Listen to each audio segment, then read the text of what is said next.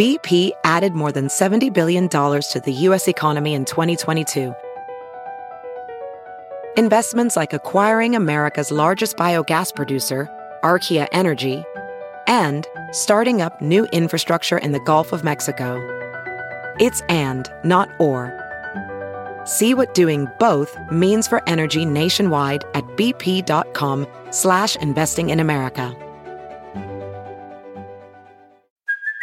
Hey, it's Kaylee Cuoco for Priceline. Ready to go to your happy place for a happy price? Well, why didn't you say so? Just download the Priceline app right now and save up to 60% on hotels. So whether it's Cousin Kevin's Kazoo Concert in Kansas City, go Kevin, or Becky's Bachelorette Bash in Bermuda, you never have to miss a trip ever again. So download the Priceline app today. Your savings are waiting. Go to your happy place for a happy price.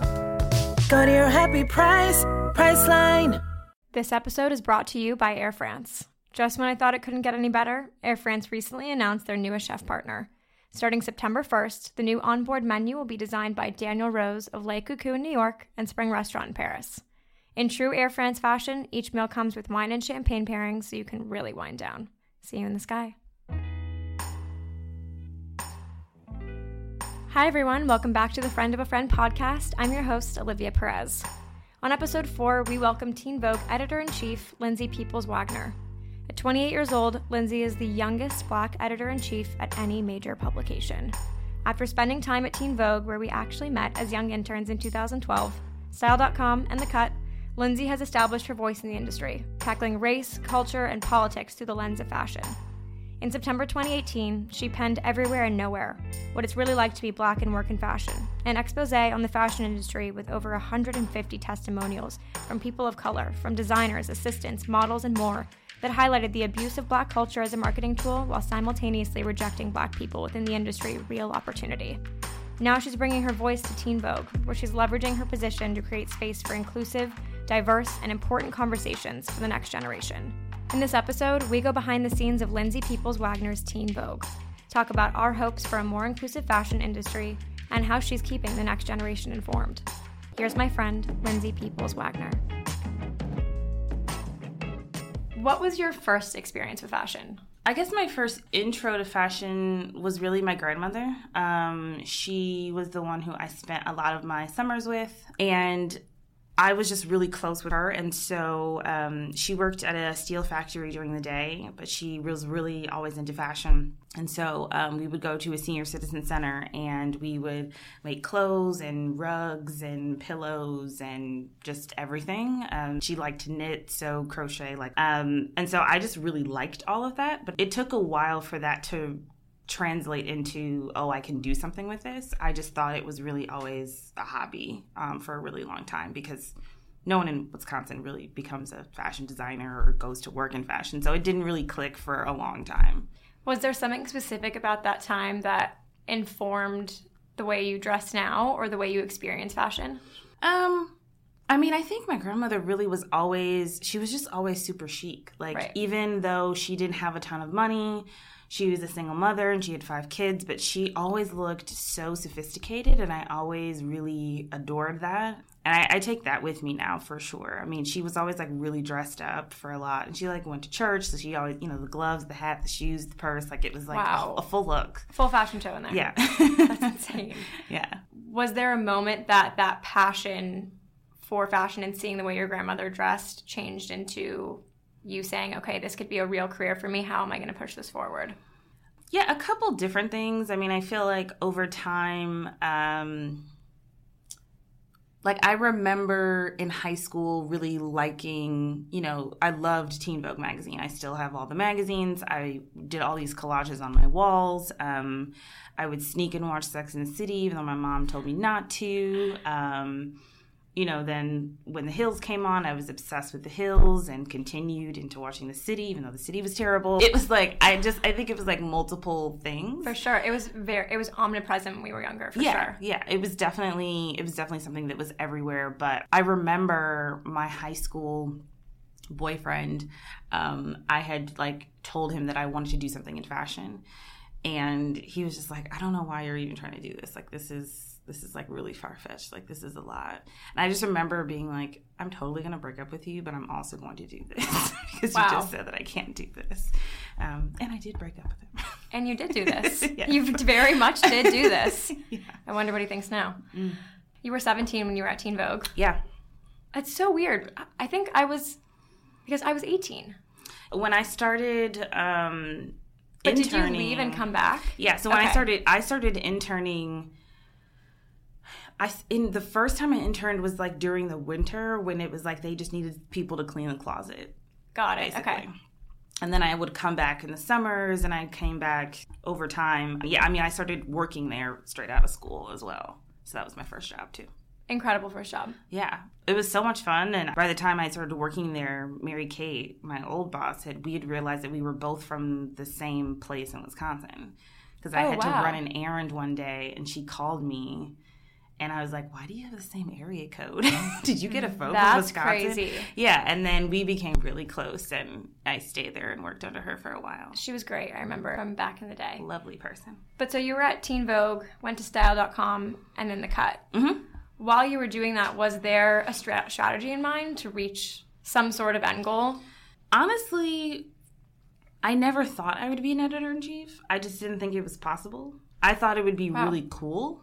I thought like, I wish like one day maybe when I'm 40 that somebody will like consider me for this kind of job. My goal honestly was to be a fashion director. Like that was like I really want to be a fashion director. At least I'll be making decent money and like have a director title. Like that's what I was only striving for. I think because I came into fashion differently than a lot of people. I mean, when I was starting out at Teen Vogue, they didn't pay us much. So it was like I was working 2 jobs on top of that. Right. And I always felt like, okay, I can continue to bust my ass and like I will do this because I want to do this job. But also I feel, even then, I remember feeling like I don't know that there's longevity in just a market position. And that's why I went to style.com. And I remember when I went, people were kind of like, oh, like why would you go there? Like, I don't know why you're trying to write if you like want to do market. And at that time it was very like, if you're a writer, you're a writer. If you're market, like very separate. Whereas like, it was like, church and state or, print and digital were so separate. Mm-hmm. But I always was like, I don't know. Like, I think that I actually can do both. And that was always really a struggle for me because I felt like I could style and I had a good eye, but I also feel like I have a lot to say and I'm a good writer, and I just felt like I was constantly kind of being boxed in. So it was always on my mind. I think it was just depending on the place that I worked that allowed me to stretch my wings as much as I really wanted to. So Lindsay wrote a piece in September 2018 called Everywhere and Nowhere, What It's Really Like to Be Black in Fashion. If you haven't read it, please go on The Cut and read it because it was one of the most thought-provoking, an editorial game changer for me and the fashion industry and beyond. Thank you. But I wanted to ask the follow-up question a year later, since it has almost been a year from then, which is so crazy. What is it like to be Black in fashion today, and do you feel any progress since that piece? Yeah, it's weird because that piece was just so many different things for me, and when I was done, I was like, I had written, obviously intro and some other things in there, but I really wanted to be everyone else's story. And then when I got this job being the editor-in-chief of Teen Vogue, I was like, oh, well, part 2 is basically my version of what it's like to be Black in fashion because now I have this position. And so it feels a little bit flipped. I don't know. It's hard.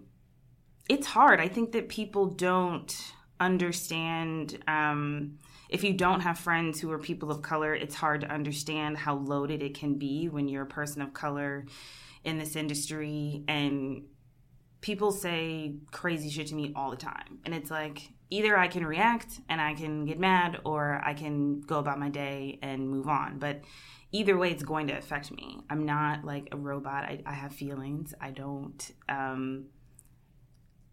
want to be the person that's always angry. Like, that's not even my natural disposition. But I think that it is, it's a constant struggle to be in this industry when you feel like brands on the surface, you know, or on Instagram, or say, you know, we care about something, and then when you're really in it, you're like, you know that they don't really care. And it's weird. I mean, it's only Edward and I as far as Black editor-in-chiefs, and he's a lot older than me. He's in the UK. I'm the only one here in the US. And it's just a different experience, but also I'm just trying to take it in stride and do what I can. But it's very different when I've talked to other people in positions of power, because I think that it's not the kind of job for me where you wake up and say, okay, you know, I'm just going to do kind of the things that I need to do and go about my day. It's like, I have a responsibility. I have people counting on me. I have so many people that have gone before me, that have done so much before me, that have made the way for me to do this. And so it's just a very different walk than I think that people would even imagine it to be. During the process of putting that story together, was there a moment that was the most astonishing that has stuck out to you today?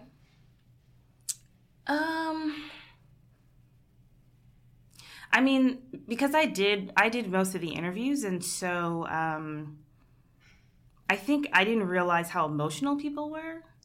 It was a little surprising to me because I had to really encourage a lot of people to talk. A lot of people were very still. There's definitely a generational difference, because people who've been in the industry for a while don't want to say anything, and they really, you know, they've had to deal with a lot of things that I am super grateful for and respect them for, but they've also been ingrained into this of like, you know, if you have the seat at the table, be grateful that you have it.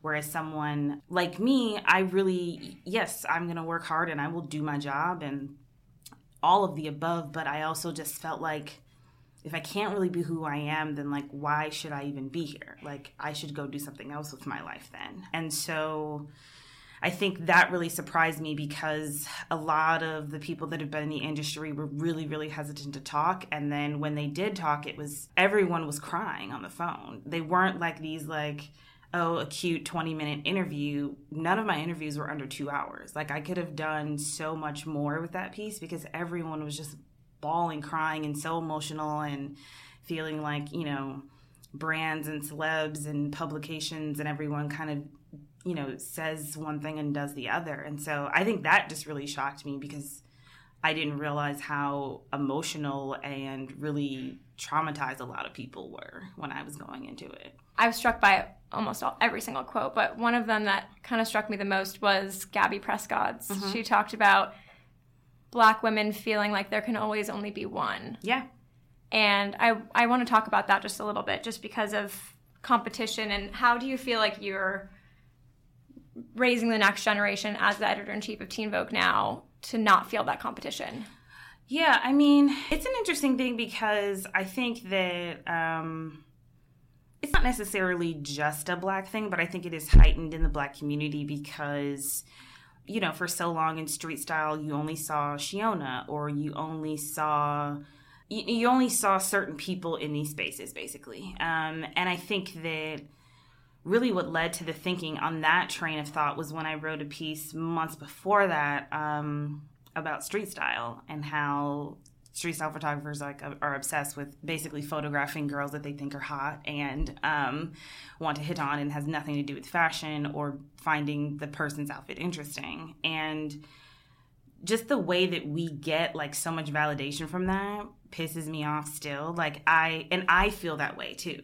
Like, I feel a certain type of way. And it's one of those things where, like, we know and we can, like, get our heads out of it, but you still feel insecure. You still feel weird every time you go to a show. And I think if you are not used to feeling comfortable around other women of color, you are going to be like, wait, I want to be the one that they're taking photos of. I want to be the one that they're highlighting and that brands are sending stuff to. And that can just be hard. I mean, I had a conversation with a friend was saying, oh, you know, I don't want to change my hair for Fashion Month because I feel like the photographers aren't going to recognize me. And they'll, you know, with some of the other more popular white girls, they will, you know, just look them up or make sure that's them and kind of thing. But they won't take that same consideration with the Black girl. So I'm not going to change my hair. And it's so tangled because it's like, well, damn, like, she's right. She's totally right. And I don't fault her for that thinking, but it's also like, I wish that we could get out of this thinking of, like, you know, competing for that attention or, like, trying to get other people's approval so much, and just really support each other and, like, and vibe on that, instead of it being, like, other people's opinions being what we think of each other and how we, you know, well, that person gets more attention at this show. Like, it's just, it's tough because it's like a whole emotional battle within yourself. And no matter how secure you are, no matter how good you feel that day, like, sometimes you can go to a show and be like, oh, shit, I didn't do it right today. And it happens. Like, there are some days that I wake up during Fashion Week and I just don't even want to partake. Oh, 100%. Yeah. Sometimes you just can't even gather the strength, but... You always have a smile on your face, though, and you're always the kindest whenever I see you. So that's always a highlight, is when you see people that are there to genuinely show love and be in the moment. Yeah, I mean, it's always nice to see, like, normal people during Fashion Month, because you can give people a hug and be like, are you okay? Do you want to go eat fries? Are you good? Like, because you need that. You know, like, that I will be doing that too now. Yes. Since you've said that. But so, in that article, you stated, there have never been more than 1 or 2 Black editors-in-chief of any major U.S. magazine and only 1 Black designer leading a major American fashion brand, which means that you're now making history as the youngest African-American editor-in-chief of Teen Vogue. Yeah. Huge congratulations. Just that's what they tell you. But I have to say, personally, huge congratulations, even though I haven't. I'm sure I have already. But it's been amazing to see you just completely rise from our days in the closet to now. Thank you. Full circle journey. It's a wild journey. Wild journey, but incredibly deserved. Thank you. Incredibly deserved. How do you feel the fashion editorial worlds have evolved since we were spring chickens? I mean, I think editorials are definitely more diverse, for sure. Mm-hmm. I think it hasn't had, like, as big of a domino effect, no. I think that still behind the scenes, people are still using the same 3 photographers that they want to book, which they have every right to. But I do think that, like, the whole behind the scenes situation isn't as good as it should be. Agreed. I mean, you still have models saying, like, oh, well, somebody can't do my hair here and somebody can't do my makeup here, which, like, doesn't need to be an issue anymore. There are enough people to book. There are enough people at these agencies that can do a range. And give new talent a chance. Yeah. It's just lazy. That's all it is. Completely. It's just like, people oh, this stuck is my in a friend. routine. Yes. So I think that I think the editorials have gotten better as far as that. I think, I think that as far as racial diversity, obviously still a lot to go.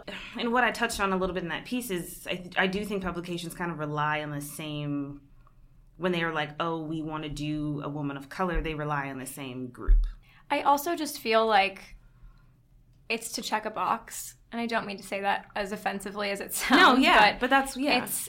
It's obvious and it's so impersonal that it really just, I think that's where, like, a big shift needs to happen too, that it's not just about filling a quota. Yeah. But it's also like there are more Black women than Beyonce, Rihanna, Serena Williams. Completely. Like, you have to get, and Lupita, you have to get, Don't forget Lupita. Yeah. I mean, and I think that's the big hurdle for a lot of publications, is like getting past that and accepting, okay, yes, these may be the big names that everyone recognizes, but let's take a chance on somebody else different. Because I do feel like, people take a lot of chances on white people all the time, and it's like totally fine. So I just think that thinking needs to transfer to people of color being booked in different ways. I think you're doing an incredible job of that with Teen Vogue covers. We're trying. I think I literally DM you every single time a new cover comes out, and I'm just like, you're in my brain. Like, you are putting the people that, like, I'm obsessed with, or, like, the people that I'm really paying attention to on the covers, whether it's Lil Nas X or Maggie Rogers and Millie Bobby Brown on the most recent one. She looks just like Natalie Portman. No, it's like scary. Baby Natalie Portman. Baby. And the cover is so beautiful. Thank you. She looks incredible. But what goes into selecting your cover stars? It's really fun for me. I mean, it's stressful, but I actually really enjoy it because I think that it's a good challenge and it's really important. It's like the most front-facing thing for the brand. Totally. So, I mean, I have rules. Like, I will not do, 3 back-to-back white women on a cover. I think that if I'm doing that, then I'm not doing my job. And so I think that that's the thinking that I want people to get on, instead of it, just like if you're a beauty editor, like if you don't understand or care about or go to Black beauty appointments, like you're not doing your job as a beauty editor. And yeah, like I love, all the big luxury brands beauty stuff too. But if that's your job, like you should be able to tell me what kind of curl pattern I have and like what kind of hair gel I should use and all of that. Like that's part of your job. And so I take that seriously as part of my job is, okay, I need to put different kinds of people on these covers and take more chances that other people won't. But like deserving people, very much deserving people. So, my first one that we turned around in a month was Young Hollywood. And I was really like, nobody's going to give Yalitza a cover, but like Roma is the most incredible thing ever. Jarrell Jerome, I was like, I loved him in Moonlight. We knew about When They See Us, and I was like, he has to be on a cover. Like, people may not understand that this is such a big deal, but, like, we have to put him on a cover. So many different people that we've done on covers that I just felt like needed that moment and deserving of that moment. And I feel like if I can help uplift their name and uplift their career, like, that's really a joy. Like, that's what I want to do. I think my favorite cover was your first one, which might be kind of biased, but it was with Serena Williams and Naomi Wadler in conversation with you. Mm-hmm. And what struck me the most about that was the generational divide within the conversation, which I think is rare for Teen Vogue. I haven't seen that as often as I'd like to. Yeah. What was the intent with including that dual perspective within the conversation? Yeah, because I'm just trying to go someplace with it, honestly. I think that over the years, if you've seen Teen Vogue covers, it's been a lot of, it's been a wide span of people. Like, Beyonce was on a cover, or, like, Anne Hathaway. Like, it's been, like, really incremental for a lot of people at certain times in their careers. But I think now really where I'm trying to go with it is that it's not just young people that are really inspiring you. Like, someone like Serena Williams is just an icon for every young girl and every woman who's like, I just look up to her. She's amazing. She's resilient. She works hard. She's like building her brand, and like I'm in support of that. And I think that it used to just be this thinking of like you kind of have to be just an actress or, kind of a singer to be, It used to be like, who's the Disney Channel star? Right. And I think now it's definitely like, look, like we all are just trying to figure it out. Like none of us are perfect, and none of us, like, even if it looks good on Instagram, like none of us have it all like 100%. So let's be real and have conversations about how, someone like Serena with all the success is dealing with Naomi Wadler, who's, been such a young, incredible activist and is trying to figure out how to grow up. Like, I think that that's where we need to go. I think also you have a way more informed audience than you ever have. Yeah, for sure. Like teen youth today, especially with Teen Vogue, you've created a space where the conversation is different. Yeah, and I think it resonates with me because it was, like I said, it's always been more than just about the clothes. Like, it had 100%. To be more. And so I think that now it is like, okay, who's having a conversation that we want to have? Like, I felt that's why I wanted to do Lil Nas X on cover, because I was like, everybody's talking about him. He's had the #1 song for the almost like the longest record now, I guess, in like 2 weeks. Crazy. He's just doing really incredible things, and he's so young. And I was just like, nobody's going to do this because they're going to wait until he's like, oh, another album, another this, whatever, to make it like, okay, you're good enough for this. But he is deserving, and everybody still listened to this song clearly, so why not just do it? And I think our readers like really appreciated it because he's just like a young kid trying to figure it out. And like, there's nothing better than that when you're really just encouraging and supporting that narrative. I think there's such like a disconnect between fashion and intellect in a way. Oh, yeah. That feels so, it puts a lot of pressure on any person in fashion, I feel like. I remember seeing when Teen Vogue was transitioning, seeing the amount of people that were like, you guys are a fashion magazine, like, stick to what you know. Yeah.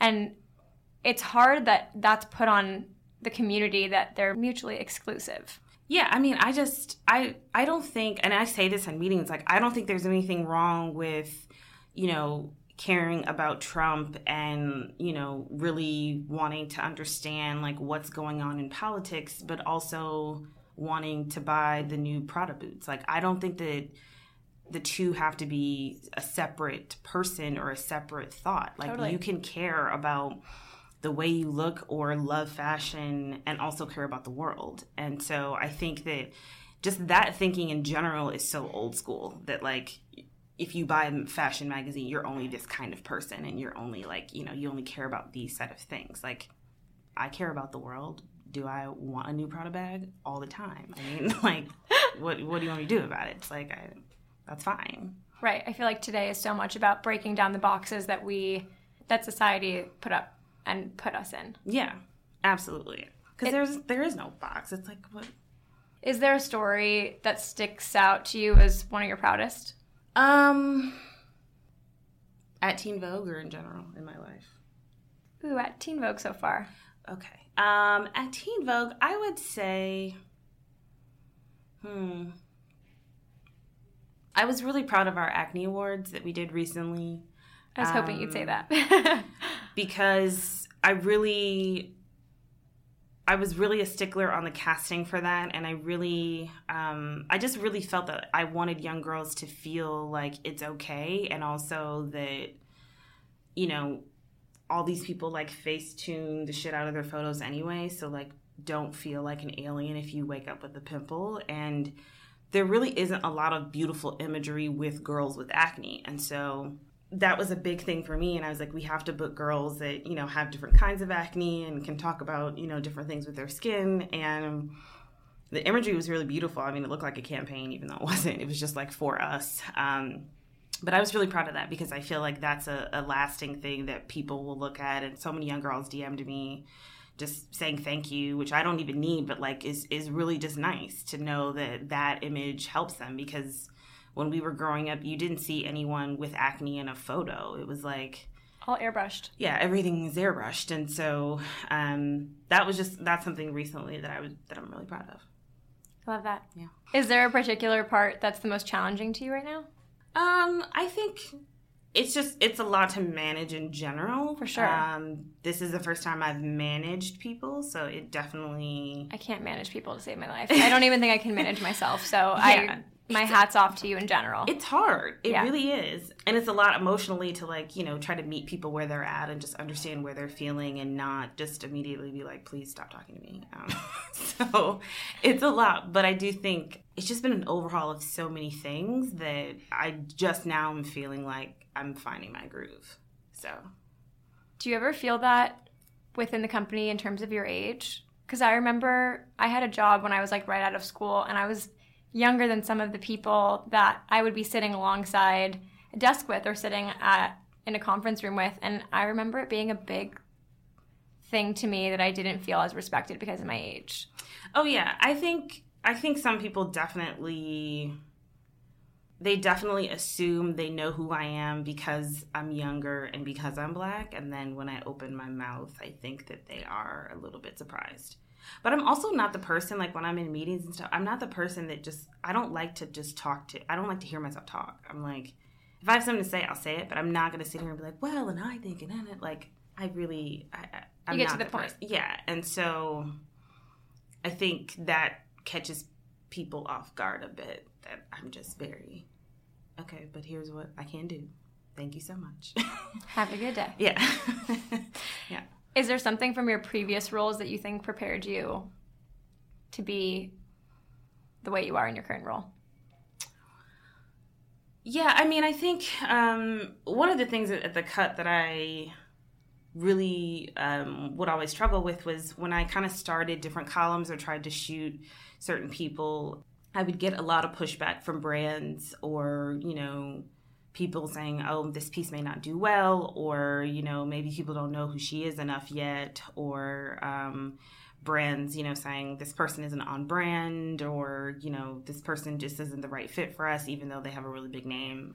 The most common example I use is I did Issa Rae when Insecure was already really popular, and she had already had multiple profiles in the Times, and brands just still wouldn't loan. And I started to really understand that there's so many different people in power at play in these situations. And it's hard to explain to people because they'll be people on Instagram or whatever, they'll just say oh, I don't understand why this person isn't doing this or why. And it's you have no idea.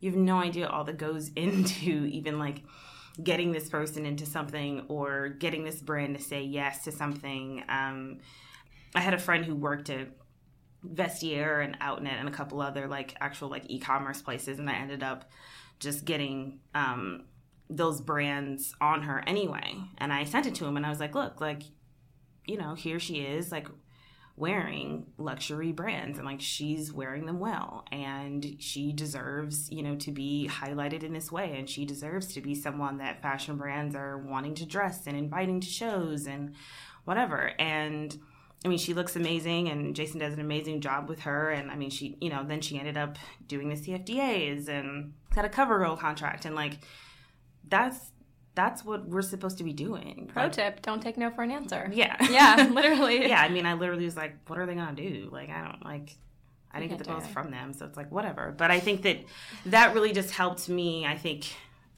continue to have a resilient attitude about things, because a lot of these situations, there's still people in power that are so old school and, are just too scared to make any changes. And you still have to fight to do it and prove them wrong.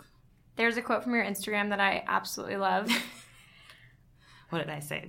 I actually really love your Instagram. Because I make fun of myself all the time. I also appreciate it because when we were growing up, I feel the place of the editor-in-chief was behind the curtain. Right. It was very inaccessible, and I love how open and communicative you are, and it makes me want to read the magazine. It makes me want to be a part of your community because you are so approachable. So hats off to you. Thank you. But I loved this because it was a glimpse into kind of the back end. Having so many important conversations on Teen Vogue right now, including deciding to have an abortion if you don't want to tell your parents. I'm fully aware a lot of our content scares people, but not talking about these things only does young people a disservice. My entire goal in this job has been to be what I needed when I was younger, so whether you agree or disagree on the issue, what every young person deserves is the knowledge and tools to make their own decisions. Yeah, I mean that. Can you talk a little bit about what it means to fill that void? I think it's just... Yeah, I mean that. No, I really do. Yeah, because of course. I think that... it's hard because I think that a lot of topics people assume that are off for us to cover, and it's not about personal opinions. It's not about, the way that you personally would want your own child or your sister or your niece. It really is about giving people the knowledge and tools to make smart decisions for their own life. And so I really felt a lot of these things that people would drag us for, it's well, I don't think we should ignore Euphoria. I don't, just because people think that it's too, X-rated for a teenager to not watch, they're watching it. So I think that we should have a conversation. I don't think that avoiding these things makes it any better. And I also just think that, we're just doing people a disservice if we assume that, oh, they already know, or we know where they're getting information from. And we've done so many surveys on our Snapchat about, where did you first learn about sex? And it's they all say the internet. They all say this movie. They all have, the pop culture references. And if we can be an actual practical and knowledgeable place where they can come and learn about sex or learn about if you want to have an abortion and what you should know, or we did one about if you're going to send nudes, read this post before you send it, because if people think that people aren't sending nudes, it's that's not true. It's I'm not encouraging them to, but do I want them to be smart about it if they are? Absolutely. So we talk about, okay, here's what to think about if you're sending it on Snapchat versus if you're sending it, on WhatsApp. And we go through an actual checklist of like, here's what you should think about. Maybe send it to yourself first and see how you feel. Maybe, sleep on it. Like, we just go through a list of, if you're going to do this anyway, at least read this to think about it before you do it, because you never know where this image may end up. Based on your first year at Teen Vogue, how would you describe the next generation? How would you describe your readers? Just super passionate. And I love it. I think that, the passion is real. And I think that young people care so deeply about the world. Yes. And they're not the future. They're right now. Everything that young people are doing is really changing the atmosphere of the way that we live. I mean, it's been really young people that are saying, hey, actually, like, the world is kind of on fire and global warming is a real thing.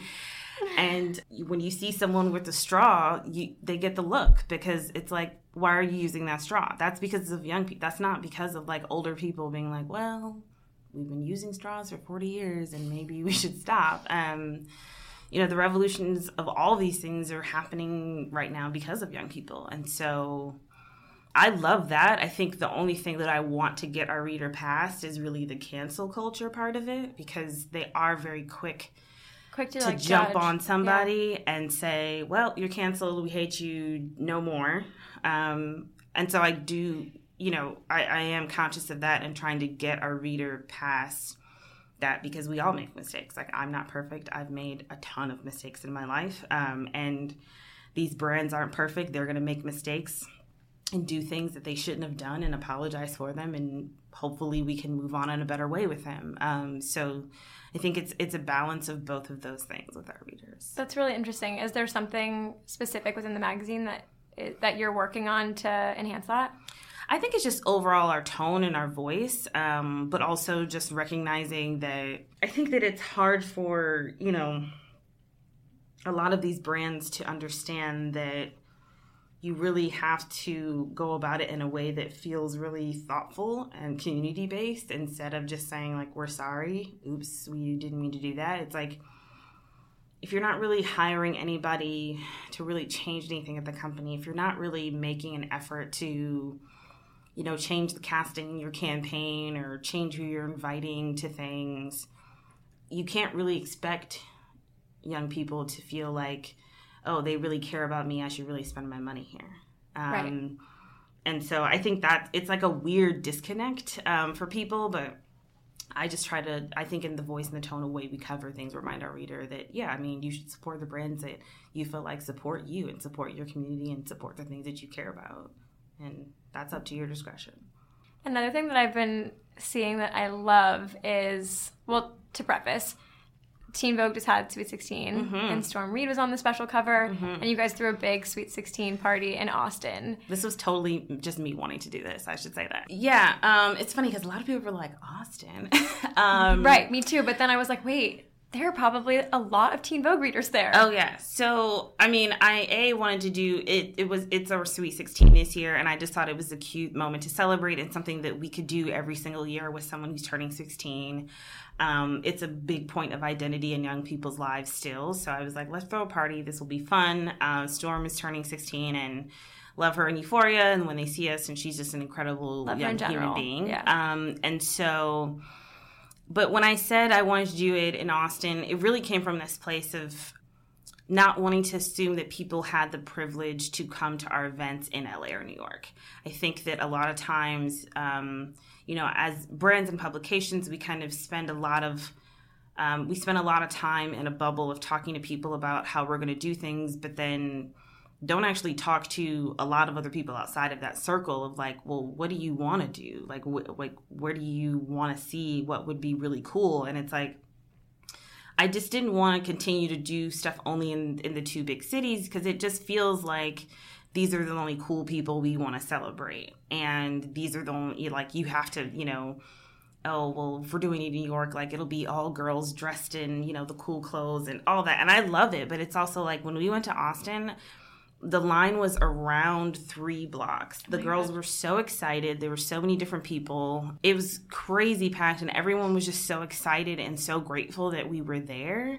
And I was so happy we did it, because it was like, this is exactly what I want to do more of. Like, just talk to people, young people that are in a different space that maybe they do have the dream of hopefully one day coming to New York, but like they're trying to figure it out now. And if I can at least like, you know, have that moment where they're like, oh man, I got to go to a Teen Vogue event and like I got a glimpse of, you know, fashion and whatever, like that could change someone's life. And that's a cool opportunity to give someone. So I'm hoping to do more stuff in Chicago, Detroit, like all those places. I'm trying. That's amazing. Yeah.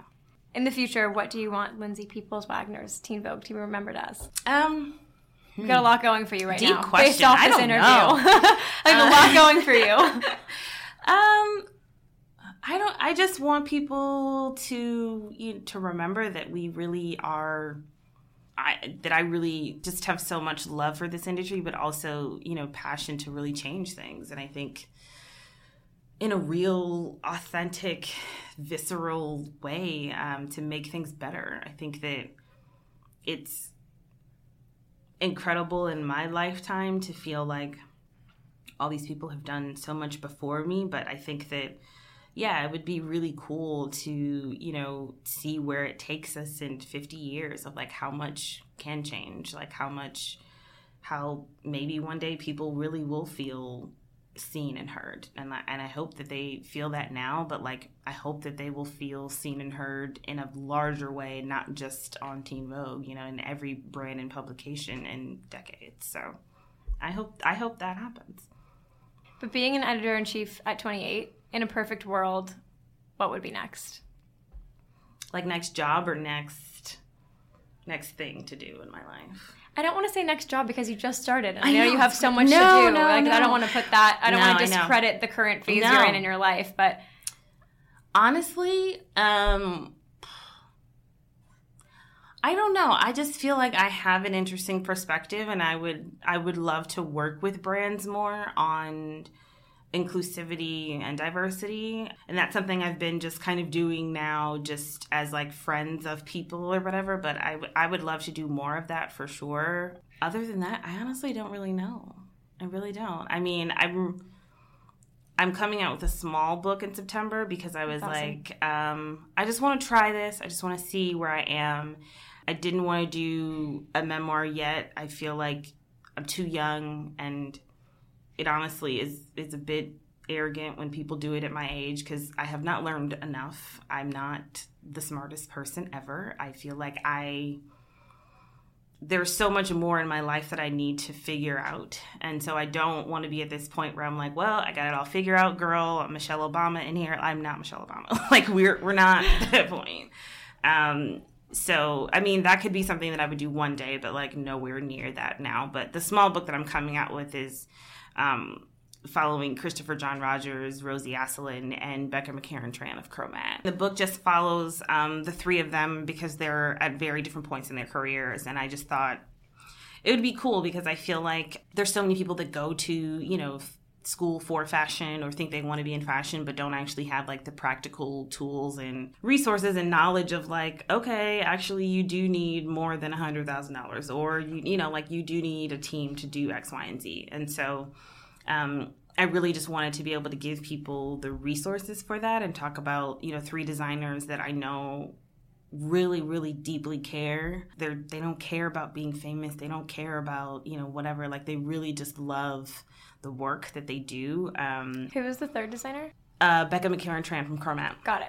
And I mean, Chromat, she's done like the sickest and most amazing things with Chromat. The casting is always, you know, so incredible. And she just has a really interesting story of like restarting the brand so many different times. Right. And really just changing that whole conversation of like what swimwear should be and like where we should go with clothing that is size inclusive and I making feel like that she's a norm. Been pioneering that for a long time. Yeah, but she's been hustling for a long time. And so that's in comparison with obviously Christopher John Rogers, who just kind of started and just got nominated for a CFDA, and then Rosie Asselin, who I love and adore. Yeah. And she's just like the sweetest person on the planet and so down to earth and will give you the real advice that you really need to figure out like, what am I even doing? And so I was honestly just something that I really was like excited to do, and just want to be a resource. Like, I'm not like even promoting it in a way to people for people to buy it. I was just like, I love these people. What's the biggest piece of advice that you have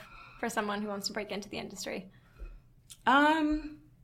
Figure out how bad you want it, because I do think that a lot of people come up to me and say they want to be a fashion editor, but really they just want to be an influencer, and that's totally fine, but that's a different thing. And I think that, you know, it's figure out how bad you want it in the sense of, okay, do I really want to bring something different to the industry, or do I just want to do a market page on trench coats? Because, like, we don't need really any more of those people. Everybody has a trench coat. Everybody knows, you know, you get an ASOS one or you get a Burberry one. There really isn't that much in between. So it's like, okay, like, we need people who have something to bring to the table, who have a voice, who have something interesting. And if you want it that bad, you'll search for that. But if you don't, I mean, you can do a ton of other things. I just think that there is less and less room for people to just kind of be, you know, like how there used to be like a swim editor. And it's like, that's not a job anymore. But that used to be a good job to only go to like Miami Swim Very and all true. that. Yeah. Like, those kinds of things they're not a job anymore, but that's also not like essential to like the voice of any publication anymore. And so when you want it that bad, you'll figure it out. And you talk a lot about the female mentors in your life that have helped guide you, whether it's Rachel Wang, Stella Bugbee, MK from Teen Vogue. Yeah. How are you passing down the torch of female mentorship yourself?